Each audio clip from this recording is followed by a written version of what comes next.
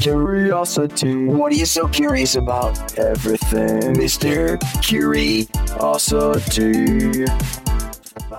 Alrighty, folks, Joe Snedeker here, but you know me as Mr. Curiosity on this podcast. I think we're on like number 58, 59. We're kicking butt here on Mr. Curiosity.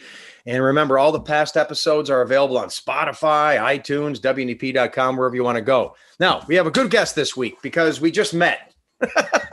and he's got a great beard and he's got great stories to tell, I hope. It's Nick Bruce from the Wisecrackers Comedy Club. And if you're saying, well, why are you talking to Nick Bruce? I don't know why I am. Nick, why am I? Because I'm the guy behind it currently. No, because you're going to be fun and you have fundraising opportunities. I have a lot to talk about. I have fun stories, I have bad stories, and I've got to tell you about fundraising. And if you've got a fundraiser you want to do, I got you covered.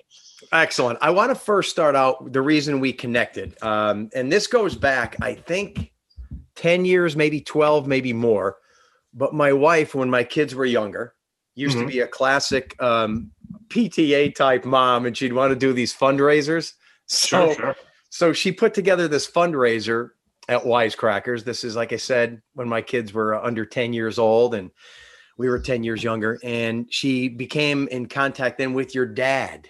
Oh, yeah. The great Scott Bruce. And they would always email and call each other and set these things up. And she would make hundreds, if not thousands of dollars for her good cause, PTA related fundraisers. And that's how I got to know your dad, who seemed to me like we instantly hit it off like a cool guy. And I love comedy and I go to all these comedy shows. And then 10 years pass by, nothing. And then all of a sudden, one of my buddies goes, hey, I went to Wisecrackers last weekend. I go, oh, really?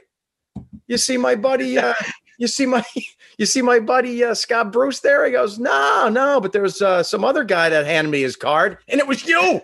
It's me. I'm his son. I'm his, unbelievable.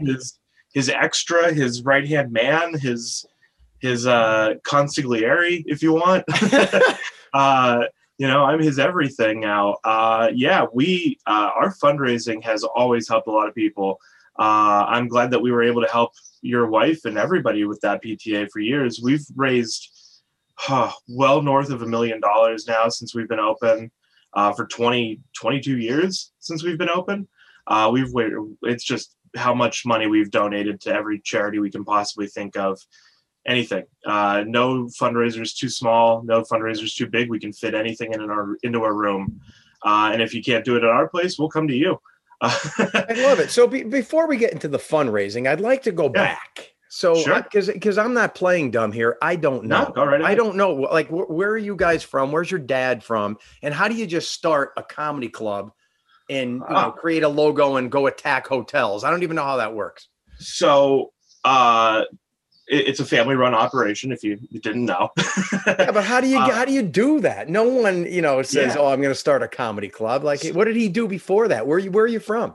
My father grew up in Johnstown, Pennsylvania, and then moved to State College when he was when he was a child still, and then traveled all over the country, lived everywhere. And then in the late 70s, he started a company called Center Chemical, which was a cleaning supply company in State College. And get out of here. Yeah. And that's how he met my mom. And they lived together for years and worked together and all this stuff. And then one day he just said, I'm going to start doing stand-up comedy. And this was late 70s, early 80s. And he would drive to New York every night from State College to open mic nights because there wasn't anything in State College. Yeah, I'm dead serious. And then he really got started, I think, around 84, 85. And that's when he moved to Brooklyn, New York. And that's where I was born. So he takes your mom and says, we're going to Brooklyn. I'm doing comedy full time. I mean, how does that work? That's a risk. Yeah, he was doing comedy full time. He was doing that. And then at that time, he became the house MC, the master of ceremonies, the first comedy MC at the Dangerfields in New York. He was close friends with Rodney and a lot of people. Anybody from Tim Allen to Ray Romano to Louis Black, you name it. My father's worked with them. because they all got started together in Get small outta little clubs. here. Yeah. And that And was, then- you're right. So late 70s into the 80s, it was when comedy was really on that uptick in Yeah. popularity. Yeah, especially into the early 90s even. Like, he worked with everybody that, you know, went somewhere and was somebody, and he was like, I'm going to do comedy and just keep going with it and see what's going on. And Wow, he is did, that cool? But you have no memories of this. You were just what, 1, 2, 3, 4, 5 years old at the time, like when he started all this? yeah, no, I remember a little bit of it. I don't remember living in Brooklyn. We then moved to Montclair, New Jersey. And he Okay. was still doing comedy. He was on cruise ships for a long time. Really? Yeah, he did cruise ship because at the time, and it still is today, that's like the big money for comics. Like, if you're not like, you know, John Mulaney, Louis C.K., Tom Right. Segura, I'm blanking on people's big names, you know, Bill stuff like Burr, Bill Burr, and maybe. Bill Burr, stuff like that. Those type of people names. You're not doing arenas, you're doing cruise ships, and you're making, you know, big money for a week to do cruise ships. I hope that construction's not too loud in the background. I don't hear anything. So Okay, what I'm good. curious about though, like, so does he give up the chemical business or cleaning business, or is he just a rich guy, or how do you do it? No, we were never rich, and we're still not.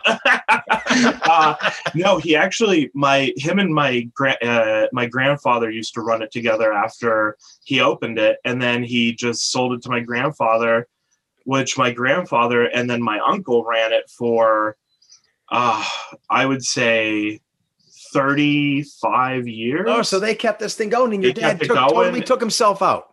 Yeah, he totally took himself out. He was like, I'm going full comedy all the Get time. out of here. Yeah, he once he sets his mind to something, he stays with it. Now, am I And, getting too personal though? If I say, does your mom work now for a living back then, or was she okay with this, or was she like, "Oh, come on, Dad, come So on, at the time- Scott, your dad"? At the time, we lived in New Jersey, and she was a stay-at-home mom, and he was, you know, working. And then when we moved to this area, she did like odd jobs, like she was a school lunch lady, and just did like, you know, things Oh, to that's excellent. help out. And But it was just enough. so he makes a living doing this, either Yeah. emceeing, Oh, yeah. doing comedy, gathering Yeah. up. Get out of he here. was a national headliner for years. The emceeing was just the like on the week, like, you know, the nights that he could work there. But I mean, he's worked in Vegas, cruise ships, you know, everywhere around the world. You name it, he's probably been there. He's opened for like Aretha Franklin. He opened for Ray Charles in the 70s or the 80s. I mean, like, So when he's doing all that, are you like, what's your earliest memory, or are you in high school at the time and your dad's this famous comic? Like, how's all that work? No. Actually, I wish I had the photo here. It's at my other office. There's it was a great joke. Right before COVID started, my dad always said, "Oh, I'm off to work with so and so," and I didn't know who it was because I was a little tiny baby. You know, like I was 6, 7 years old. I don't know who these people are. Oh yeah. But there's a photo of my dad sitting with Barney and one of the other dinosaurs, and at like a backyard birthday party. And when I was a kid, in my mind, I thought that's what he meant by working with famous people. But then there's also photos of me sitting on Rodney Dangerfield's lap. Get out of here! Come on, I yeah. want to see that picture. Jeez, I'll find it and send it to you, Joe. So he's doing this through your adolescence, correct? Like you're a teenager, and he's a comic. Yeah, I mean, he still does stand up on it from time to time, but yeah, he did it. I think he did it almost 40 years. So is he the kind of guy then? Because I have this double life too, where my kids used to see me on TV during the weather, and I'd be all hyped up, pumped up, acting different, acting weird, and then I'd come home and you're just dad. Yeah. Like, did he has both schemes worked out? He's funny guy, but yet he's just dad at home, or is he always funny dad, or how does that work? Yeah, no, I didn't see his stand up until I was probably 12, because it's not like anything blue. There's not like a lot of dirty jokes in it. He can go both ways. Yeah. But, I never saw it until I was older. But at home he was fun. Yeah, he always made me laugh, and that's good. It was also that he wasn't home a lot, so like I didn't get the chance to hang out with him. So when he was home, I was like, oh, I gotta hang out with my dad, we would Oh, I build see, stuff right. together. We would have fun. He would go to my baseball games, stuff like that. And it was a lot of cool time to hang out with my dad when he was home. So is he My then leaving the business when you start becoming 17, 18, 19, thinking, what am I going to do for a living, or no? No, he was still at that time. Wisecrackers had been open. Let's see, that would have been 2007. So Wisecrackers, the comedy club themselves, would have been open about 8 years at that point. Oh, so okay. So this is good because I need this timeline mentally. So you're Yeah. saying around 2000 is when Wisecrackers started, maybe? Yeah, Wisecrackers itself became a comedy club in 1999. Okay. It was just like a pop-up comedy club. Like we would do it at different places around the area. And how old are you at the time? 1999, I would have been 11. Oh, okay. So this is very conscious, and you're almost entering puberty, and you're got friends, and your dad has a comedy club, and yes, yeah. Oh, I'm getting a picture now. I'm getting a picture. This is good. This is good. So by 2000, we were incorporated, and then after that, we became. We had the standard one at Marvelous Mugs or Brass Buckle. Boom! That's where I saw you guys all the time. Then I ask right there because I don't understand, how does that work? Okay, I start a comedy club. You incorporate it. It's called Wisecrackers. Then what? Then you need venues. Yeah, so we were at our first locations were like Genetti's in Hazleton. Okay. On 309. And then we were at like Marvelous Mugs or the Brass Rail or anything like that. And then we were at Meadow Ave, the hotel in Scranton. I can't remember the name. It was a Clarion at that point. Yes. So when we were at all those locations, we would approach them and say, hey, you guys want to put a comedy club in here? And they would say yes or no. And it was a lot of back and forth. It was a hard time finding places. But luckily, we're at Mohegan Sun now, Mohegan Sun Casino in Pocono, in Wilkes-Barre, and it is great. And they approached us. Oh. They came to us when we were at, we were still in Scranton at the Clarion, and they came in and said, hey, we want to have a comedy club. We like having the local name because you guys are well known in the area and you're already established and you know how to book, you know how to run shows. We've been to your shows, which really already blew our mind because they did their scouting, they did their work. Wow. And they approached us and we came and we toured the facility, like, the building. We saw what they wanted and they gave us a proposal. And my father was like ecstatic because it was security. Because like hotels, you never know when they're going to go and say, get out of here. Yeah. But the casino was just like over the top with us and we were over top with them. So. Oh, that's so cool. And I imagine like a hotel is more of like a part-time thing. Like you bring your signage in and then you get out. Isn't this more permanent now at the casino? Yes, it's more permanent. And it's honestly, it feels like a family there with us. Especially, we've been there for almost 8 years now.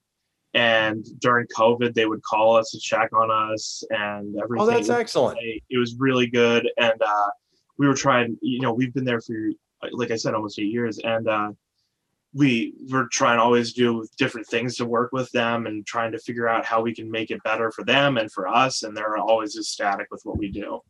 Oh, that's so cool. See, so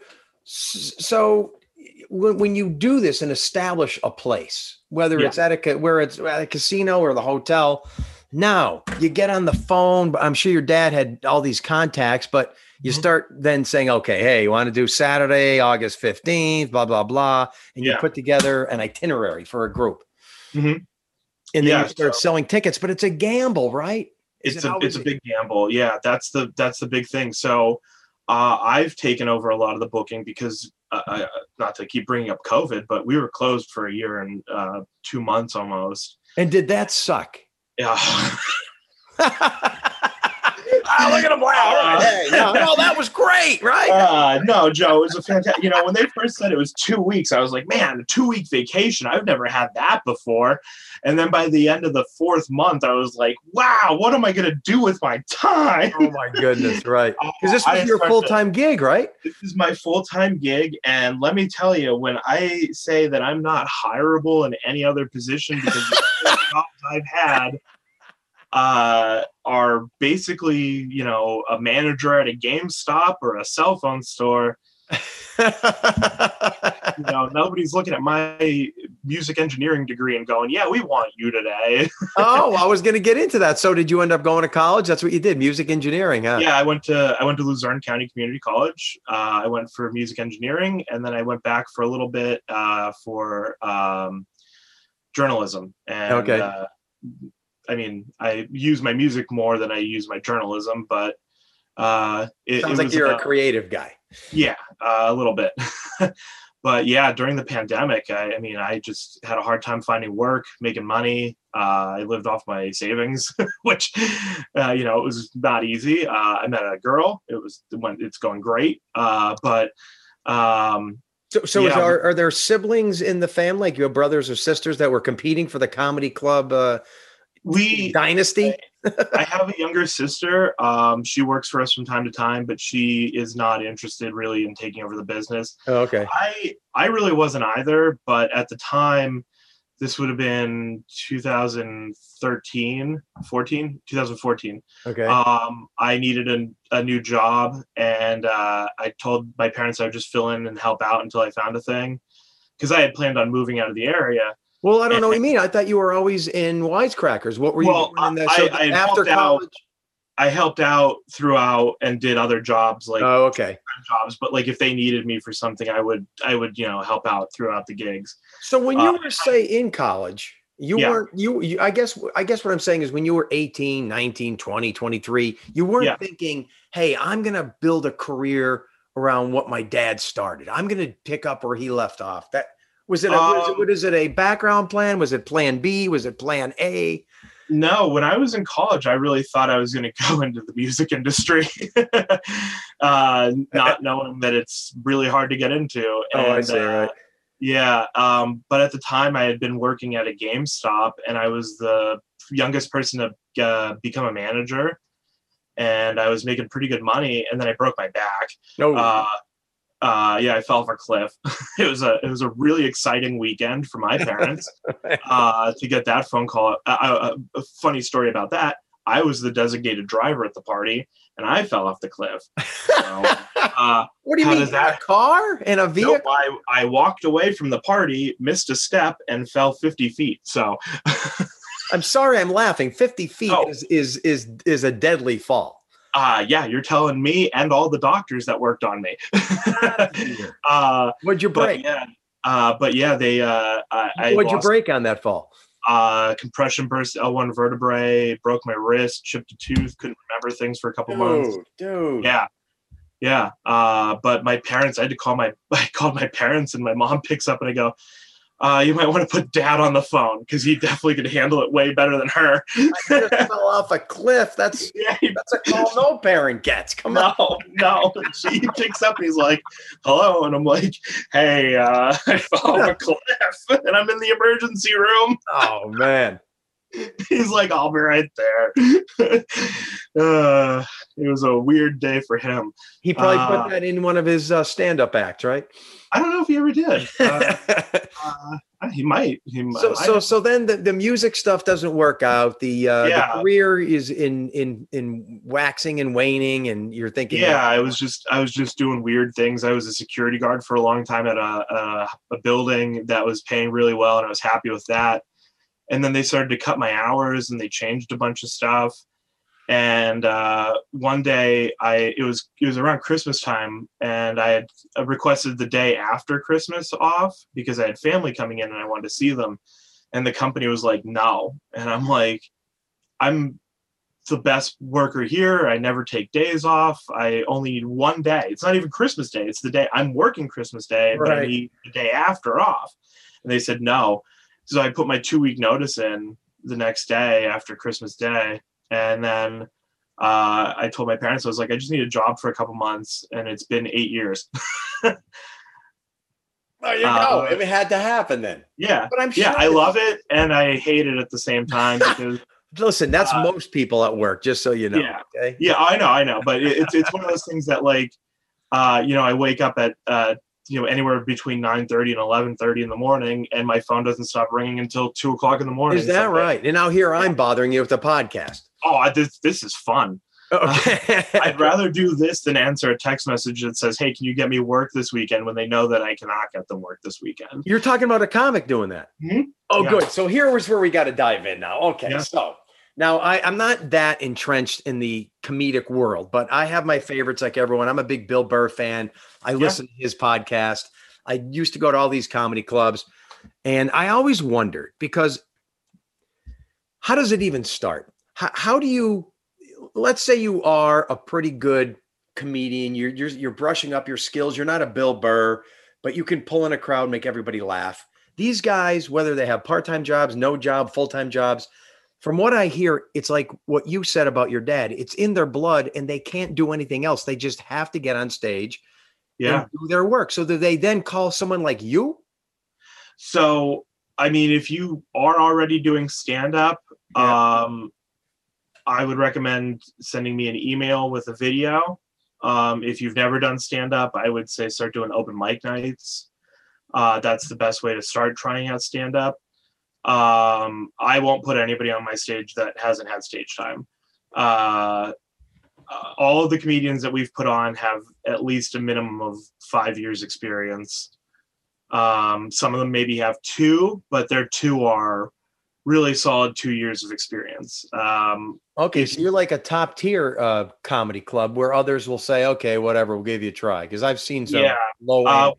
We just had my buddy Paul Spratt. He's a local comedian. He grew up around here, but he moved to New York for many years. All right. The pandemic ruined things, so he had to come back.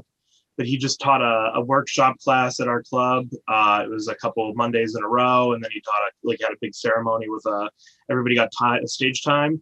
And that's a good way to get started if you've never done stand-up, because it's about the structure of the jokes. It's not so much about I'm funny, because everybody can be funny. Yeah. The way you write and structure a joke's really important. The way you can figure out how to make timing work and stuff, that's a really important thing.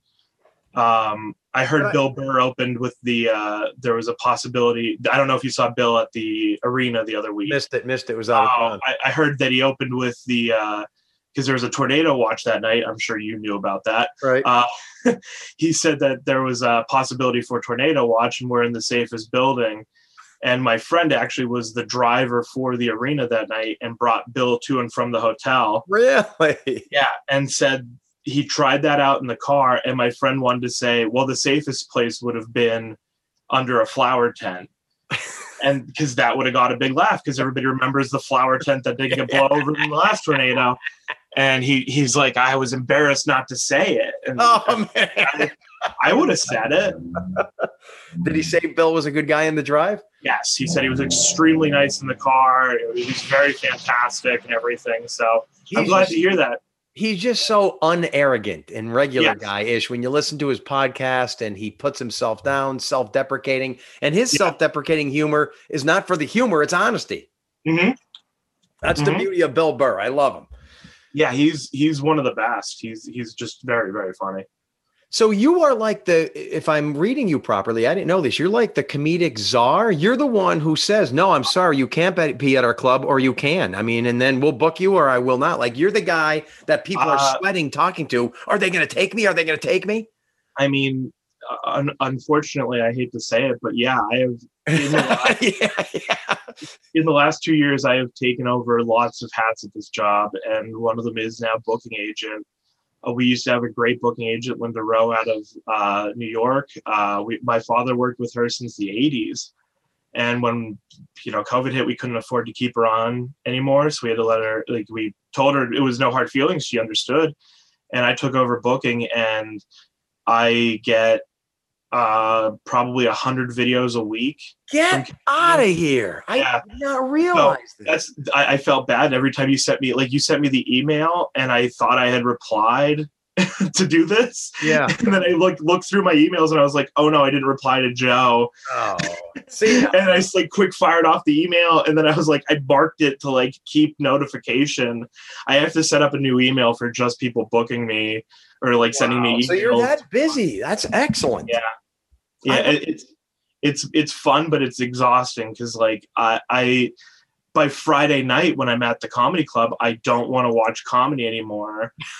It's upsetting because all the comedians are my friends and I like them very much. And I think they're all very funny. And then they're like, how did I do? And I'm like, I don't know. I didn't watch your set. I'm sorry.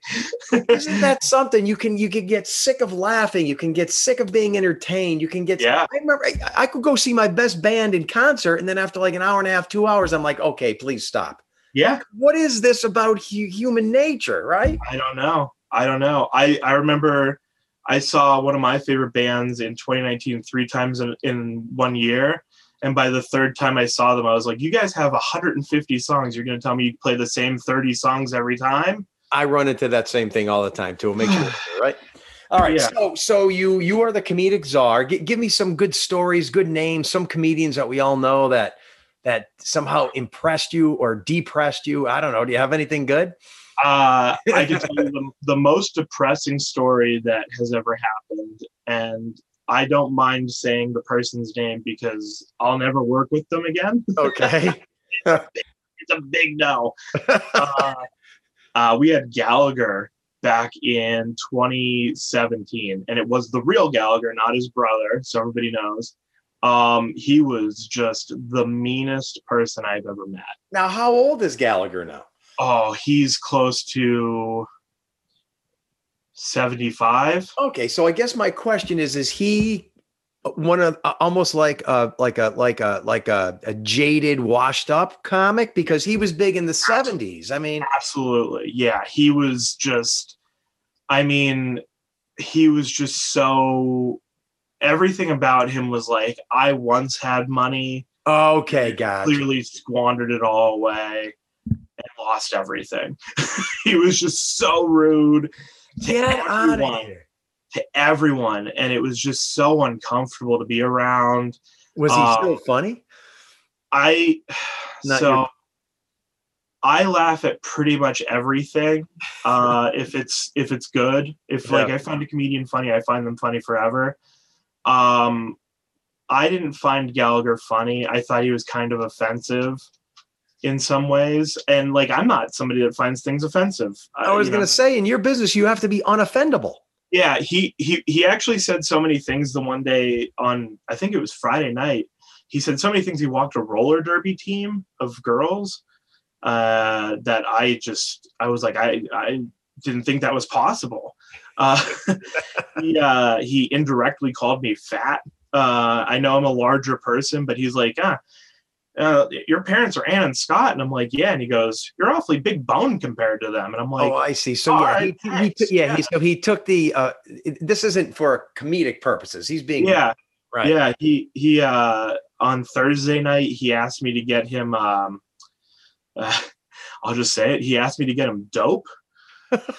and in my mind, I'm like, what are you, like heroin or something? Like, I don't know you. I don't know where to get drugs. I'm like, not that cool. See, folks, where else are you going to get behind the scenes of a washed up comic Gallagher? Yeah. Well, that's something. Turns out he wanted weed. Yeah. Like, come on, man. Just be a normal person and ask for it. Dope. It's easy to. That's legal in most states. I know. I was gonna say, tell him to go. It was so uncomfortable. Tell him to go to Rite Aid. Yeah, exactly. He was so weird, and then he was like complaining about our room and like the music, and I'm like, oh man, you're giving me a headache all night. So when you have these comics, you have to then cater to them and take care of them and say, here's your desk, here's your water, here's where you stay. Yeah. So. A lot of these comedians I've known for my entire life. I've known some of them for close to 30 years. Some of them I've known for really. Yeah, I mean, some of the comedians I've known for as long as my father has known them, since I was a baby. They some of them come in, they say they remember holding me when I was a child. And I'm like, I don't remember that. But some of them are newer. Some of them that I've brought in, I've made friends with, and like they don't know my father. So it's like a weird now vice versa where like my dad will be like, hey, I need a comic for something. Can you recommend somebody? And I'll be like, oh, so-and-so. And he's like, I don't know them. I'm like, trust me, they're funny. Okay. And he's more old school, right? I don't know. Yeah. I mean, he knows his people. I know my people. It's a nice yin and yang kind of situation. But A lot of the comics, when I tell all the comics when I first meet them, between the hours of 7 and 11, when the show is getting ready and about to end, I am in professional manager mode. I take care of you. I'll handle anything you need. You ask me for something, I do it. You say jump, I say how high. But as soon as the show's over and we're hanging out, just having a drink after the show, whether it be in the casino, whatever, we're just friends. Oh, so yeah, you're not their go-to boy. Yeah. Right. Oh, that's a good point. Right. Yeah. Cause I don't like, if I buy a round of drinks for people, or if they buy a round of drinks, I'm like, this doesn't buy you credit with me. Like, I don't want you to call me and be like, hey, remember that time I bought you drinks? And I'm yeah, but like, that was after hours. Like, don't do that. Like, because how it is in professions with like entertainment. Like, hey, I scratched your back, you got to scratch mine now. Sure. No, I don't like doing those favors for people. Like, that's uncomfortable stuff.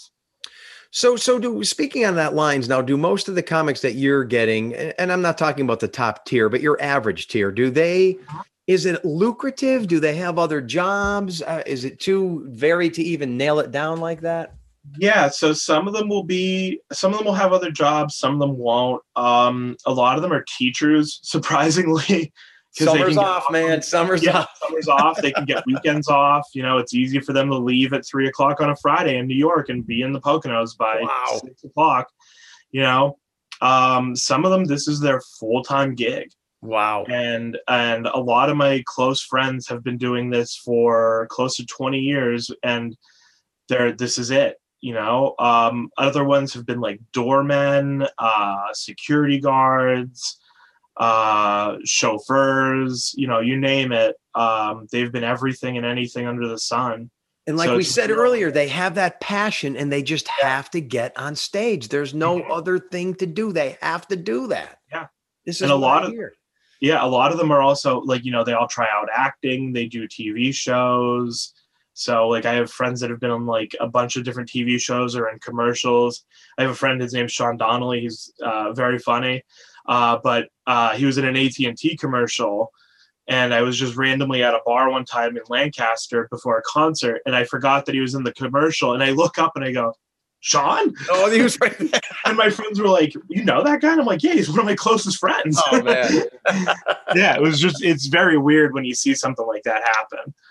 Well, in your position, you're like boss man, manager. You almost need like a psychiatry degree. You're dealing with emotions, and you're probably doing it all. That's unbelievable.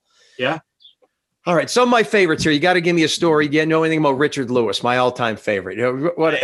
I don't. Or you're not. He's too old for you, maybe, right? He's not too old for me. I know who he is, but I've never met him. And never met Richard Lewis? I'm sure my father has, but I don't. I'll set you up with him to do a podcast. He'd love to. Are you serious? Yeah, oh my absolutely. goodness. Would that be awesome or what? I'd love that. So like the big names. So, Larry David, Seinfeld, some of the old school guys, you have any connections with them or no? No, I don't have any old school connections. I met Louis Black a couple of years ago. He was doing a show at like Cove Haven in the Poconos. Okay. And he found out that I was in the room, and he knew my father really well, and he called me in the back, and he's like, hey, how's your dad doing? And I'm like, he's good. He goes, is he still terrible at golf? Which is a joke because my dad's pretty good. Yeah, okay, gotcha. I'm like, yeah, he's still bad. And he goes, good to hear. And I know, there's other people that have been around forever that I know. I just saw Nate Bargatze a couple months ago, and he knew my dad from back in the day. Yeah. Working in the city and stuff like that. But there's a lot of people that know who my father is. The guy's a legend. Yeah. David Tell was at the casino a couple months back, and we were talking after the show, and he was like, hey, your dad's Scott Bruce. And I'm like, yeah. He goes, I used to work with him all the time. And I'm like, yeah.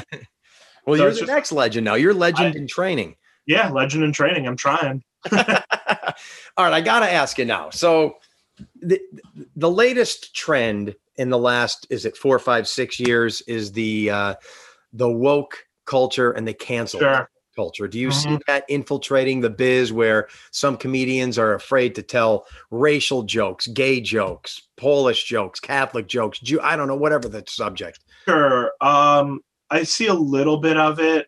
I think it's a little difficult sometimes for some comics because their whole career is based around that. Like their material is based either on one side of the fence or the other. So it's either on the woke or the like, I'm going to be, the raunchy, dirty kind of comic. Screw everybody. I'll say what I want. Yeah. So I'm like pretty neutral. I like all of the comedy. If it's funny, it's funny. I've seen a lot of the woke comedians that are coming out and getting TV shows, and I've seen specials or something from them, and I'm like, who finds this funny? But then I realized that like the people in the levels above them that run in the TV stations are the ones that are like, we got to make sure that this person makes it because we want to look good to those people. So what are their targets then? So if you're a woke or a cancel culture comedian, what are your let's just face it, comedy, like a shock. Comedy is other people's pain. That's just the way our brains are made. It really is. If you're not victimizing someone, there's very few things that are funny that there's not a victim. And for anyone listening out there, if you see someone slip on a banana peel, you're gonna laugh. Funny. You're gonna laugh. Yeah, I fall once a week and I laugh at myself. It's just funny. Yeah. So when you make attacks at someone's sexuality or someone's religion, it's just that it's made for joke purposes. Yeah. What are these people? Yeah, you're not singling out if you're not singling out a single person or you're just pointing out just an obvious thing, then it's funny. It's just one of those things that like I'm not politically correct all the time, and it's hard. And it's one of those things that like I have to watch what I say because of my industry. Me too. Yeah, and it's just I don't know who the audiences are for what.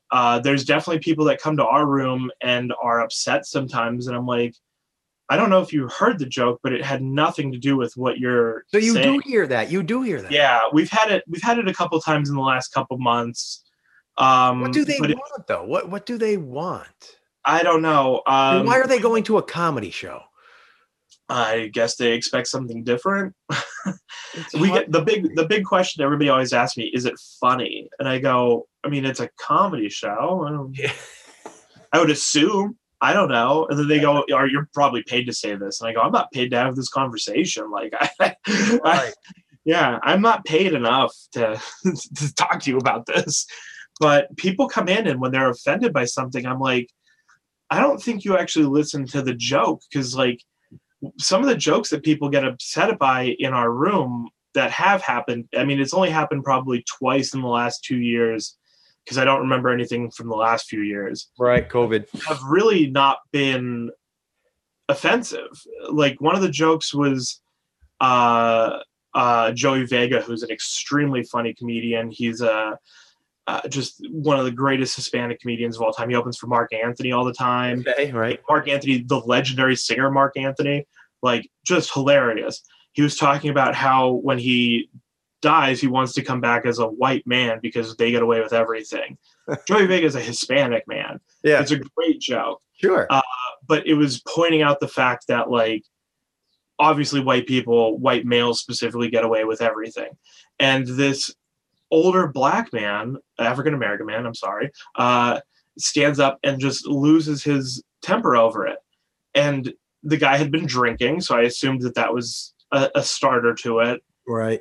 And then he leaves and he's telling me that there shouldn't be any racial jokes. And I'm like, my goodness. The joke wasn't about race. It was about pointing out that white people are overprivileged. And the guy wouldn't, and he's like, oh, but they're fighting in Ukraine. And I go, I know we're fighting. I'm like, I am so lost in this conversation now. I'm like, I don't know what you're going on about, but I feel, and he just kept yelling at me. And I'm like, I can't help you if you're not going to ask me the right questions. I hope you're not discouraged by that, because no, I very rarely do. It's because that's hard for me to even comprehend. I mean, 10 years ago, that would be laughable, or that's something that would ever have occurred. And now we had somebody one time get upset about a joke at the Chicago O'Hare International Airport. Somebody got upset that was a joke. They're like, F you, that's a great and I'm like, are you kidding me? Like, you're mad that somebody's making fun of O'Hare International Airport? I don't even know. How are you But mad? in the past, these people were never really addressed or taken seriously. Now, for some reason, the weak and they're getting something to stand on, and I don't know why that's happening. To a point. Let me give you an example. You see that thing in the background? I don't know if that's a clay head of me right back there. A gentleman in our WNEP viewing area made that. Great artist. Yeah. So great. Once I got heads, I started showing in the backyard. Here's a head of Joe Snedeker. Here's a head of Tom Clark. Here's a head of Mindy Ramsey. One person once called and said, how dare he show those heads on television? My husband was in a car accident and almost had his head severed in the accident. And now you're bringing back memories of that. I don't want Snedeker to show those heads on TV anymore. It's an example of what you deal with and I deal with. It's a personal twist on a narrative that is just bizarre to me. I am so glad I don't have to deal with that one. We get that on a weekly basis. Someone's offended by something in the news. We had a comedy. You would expect it more than anywhere else. Yeah, we had a woman years ago.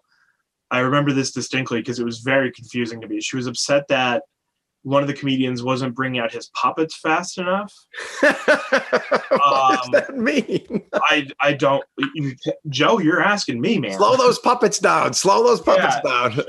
No, he didn't bring them out. He came on stage and did 10 minutes without the puppets. Okay. To come on stage with the puppets immediately. She had her expectations. She's a puppet lady. She came out and she was just pointing at her phone. She's like, this picture, he has puppets.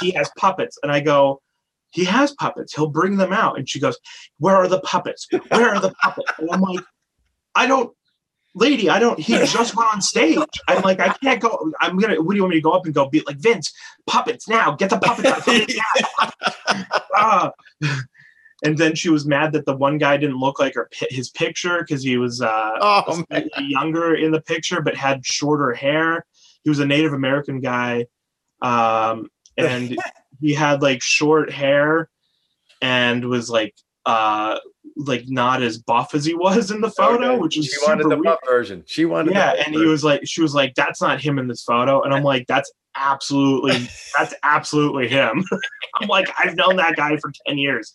That's him. And then she goes in and sits down and he had the puppets out, but she was still mad that the puppets weren't the puppets that were in the photo then. Oh, it was. So maybe she thought you had a stunt double or something there. And I must have. She was like, we only get one night out a year. And this was the night we came to. And I'm like, I was like, I don't know how to help you. I can't tell you what's going to happen next, but he's going to have puppets. Trust me. It's not going to be the ones you're going to see in that picture maybe, but he's going to have puppets. And maybe in part, this is probably all from the last 10, 15 years of cell phone integration into our lives. Because could you imagine in the past, you're an older guy like me, you go to a show, there's nothing being recorded. There's no pictures being taken. So whatever is said in there is said, and then you leave and it's forgotten. But now it's recorded and can be taken out of context and twisted and shown to the nation or the world. And that's a big part of the problem. Yeah, that happened to Louis C.K. A couple years ago with his one bit that got taken out of context. Yes. Yeah. The other thing is, especially in the last couple of years, because of lockdown and everything, our attention spans have really dropped. Everyone from 21 to 55 to 108. Yeah. 55. Mine dropped. Right. How could you go to the bathroom without your cell phone? Yeah. So we'll have people at the show and they'll be looking at their phones or they won't be paying attention. And I'm like, you paid to be here. Like, how could you not like look at there's a 6'2" man and 3 other comedians, 2 women, whatever, all in front of you on stage telling jokes, and you're going to be. So you see that right while they're performing, you see that? Yeah. And it's staring at their cell phone. It's just very weird. It's like they don't know that they're in a room with people. And then it's distracting to everybody around them because the room's dark. So if a phone lights up, everybody can see it. We have, signs out that say, please don't bring your phone out, but it's just confusing, I guess. Who knows? I'm so old that I remember going to concerts through the 80s and this is unheard of to even think for young people now, and no pictures permitted. That was the sign as you entered a concert. And this is pre-cell phone, so you couldn't even take like a Polaroid. You couldn't have a camera. They would check you to make sure there's no cameras. Now they wouldn't dare because a cell phone is a part of everyone's life. I remember going to concerts in the early 2000s, and they said pictures permitted, and then I remember that it was no cameras with unfixed lenses. Like, you're right. A detachable lens, because they didn't want you to get like a big zoom lens. Right. Oh man. And now everybody carries around just this amazing camera in their pocket. And like, look, I take pictures at concerts, but I'm not, above everybody blocking view. I keep it down low and then do my job and put it away. Yeah, but that surely has changed comedy. Really, and speaking of other changes, I got to get your opinion on this one. Okay. Sure. Again, maybe I'm the old guy. Yeah. But I grew up even with like the late night comedians like Leno, Letterman, Carson. And those guys were like, how do I say this? They were almost abrasive. They were a little harsh. They weren't trying to win you over with their cuteness. And the trend now, I think, isn't it like you look at a Jimmy Fallon or even a Jimmy Kimmel? It's like they're saying, like me, I'll dance with you, I'll do all these things. Yeah. And to me, that turns me off. I want the older school comic back, the abrasive ones, the ones that are saying, I don't care if you like me or not. This is what I'm doing. Yeah. So how did that change? I don't know how that changed. I think when Stephen Colbert made it to the Tonight Show or whatever he's on, I think the push towards everybody being kind of campy and fun became more of a thing. And then like the push towards more political satire and stuff became a thing. And I loved Conan. Conan was great. Got a great podcast too. Yeah. Letterman and Leno were always great. They were the best. Yes. But when I started to watch Conan, I thought Conan was one of the best interviewers and one of the best TV hosts. Like, he had the greatest show, because I remember I started watching it in the early 2000s, so probably like 2001, 2002.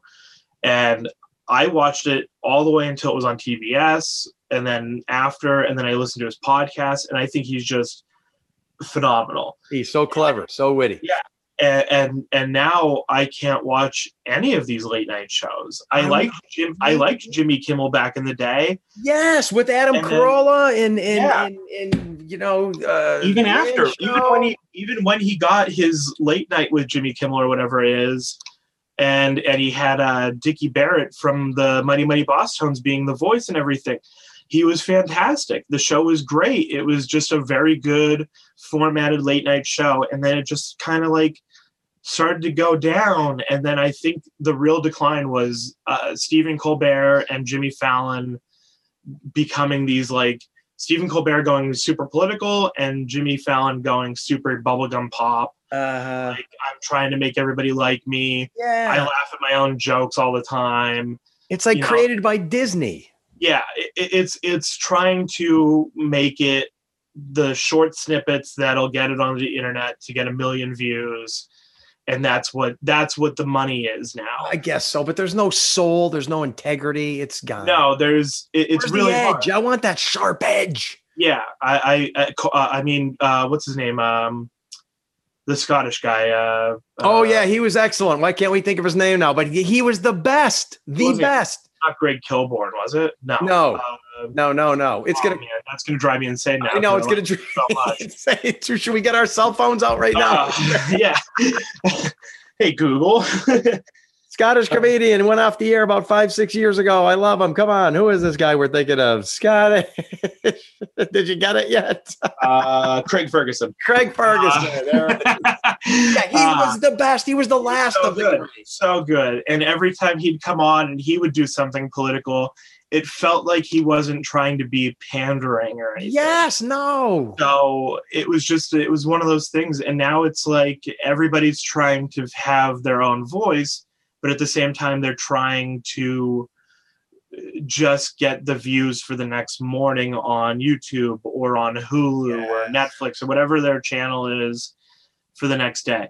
Because realistically, in some ways, a lot of like those late night cable shows are dying because of the retention of time on late night, and the clips are only what matters, you know? Yes, but could you picture someone like Letterman or Carson dancing with Miley Cyrus? No, you couldn't. No.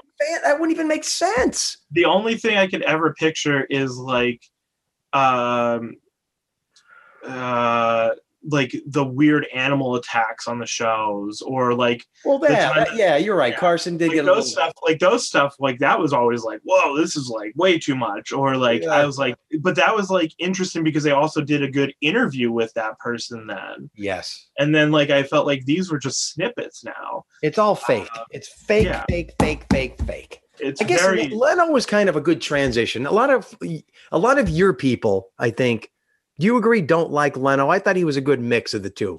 He had creativity, he had edge, but he was also a little pop culture-y goody-goody. But he still had edge. I liked Leno. I liked his his some stuff. I like him a lot more now.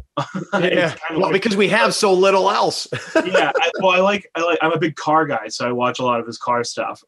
Great, I agree. But he does great car interviews, and I like that. But I don't remember a lot because I watched Conan all the time, and then after the whole Conan and Leno fallout that I was just like, I'm Team Conan. So you like Conan Wants a Friend? You listen to his podcast then? You like it? Yeah. I used to listen to it a lot. I haven't listened to it in a while. I don't get a lot of time. And then when I want to listen to something on podcast wise, I listen to history stuff because I don't want to listen to comedy. Because you get too much of it. See, when I'm out. As soon as I hang up with you, I'm going to be listening to more comedy. I have a list of 10 comedians I have to watch today. Oh, I love it, man. So then you're going to schedule future events. Yeah. All right. Speaking of, tell some of our listeners how they can find you, get involved, maybe want to set up a fundraiser, or maybe just go see a show. What's the deal, brother? Sure. You can check us out at wisecrackers.biz, B-I-Z. That was our brand new website built by the great people at BA Media, Multimedia. Okay. My friend Blaze from high school, he's did a fantastic job on our website. His girlfriend, Allie. You can check us out on Facebook. I believe it's just Wisecrackers Comedy. Instagram is also Wisecrackers Comedy, I think. We don't use Instagram that much. We're trying to. But Facebook is really like the best. Our website, wisecrackers.biz. There's a form on there to fill out for fundraisers. If you want to contact us directly, you can call Ann at Wisecrackers Hotline. It's 570-788-8451. That's the number for the office. You can give her a call, and she'll gladly set up a fundraiser with you, and we'll handle anyone. Any fundraiser you throw at us, we'll take care of it for you. And what is your schedule? Is it now like a permanent schedule, or is it seasonal? Like you can say every Friday and Saturday from blank to blank, we have comedians.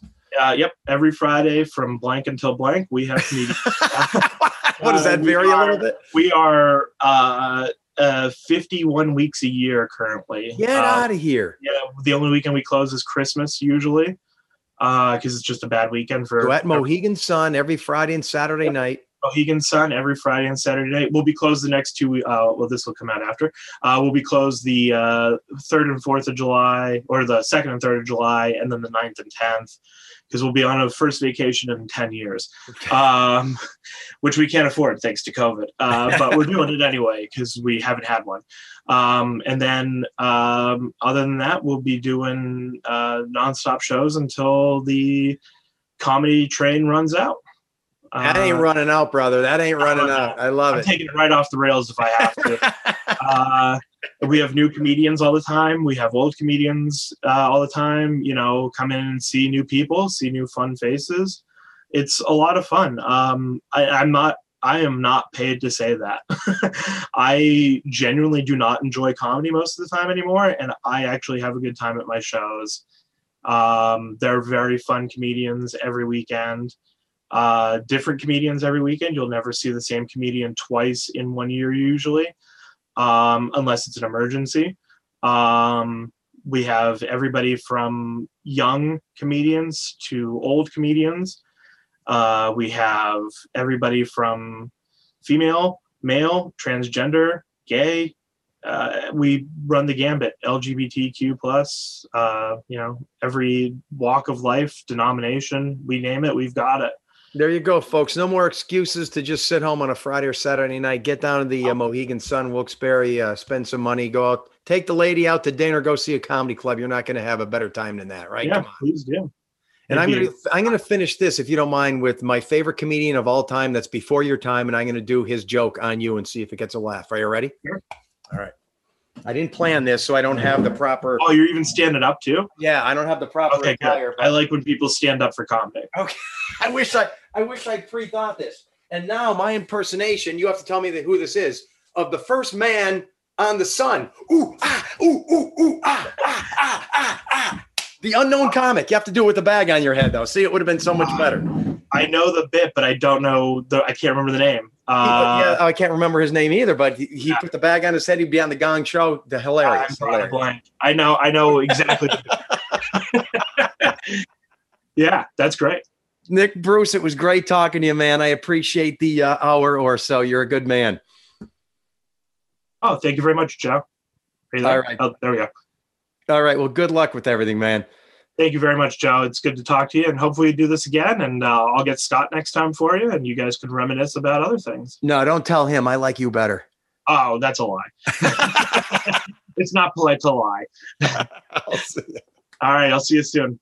Curiosity. What are you so curious about? Everything, Mr. Curiosity.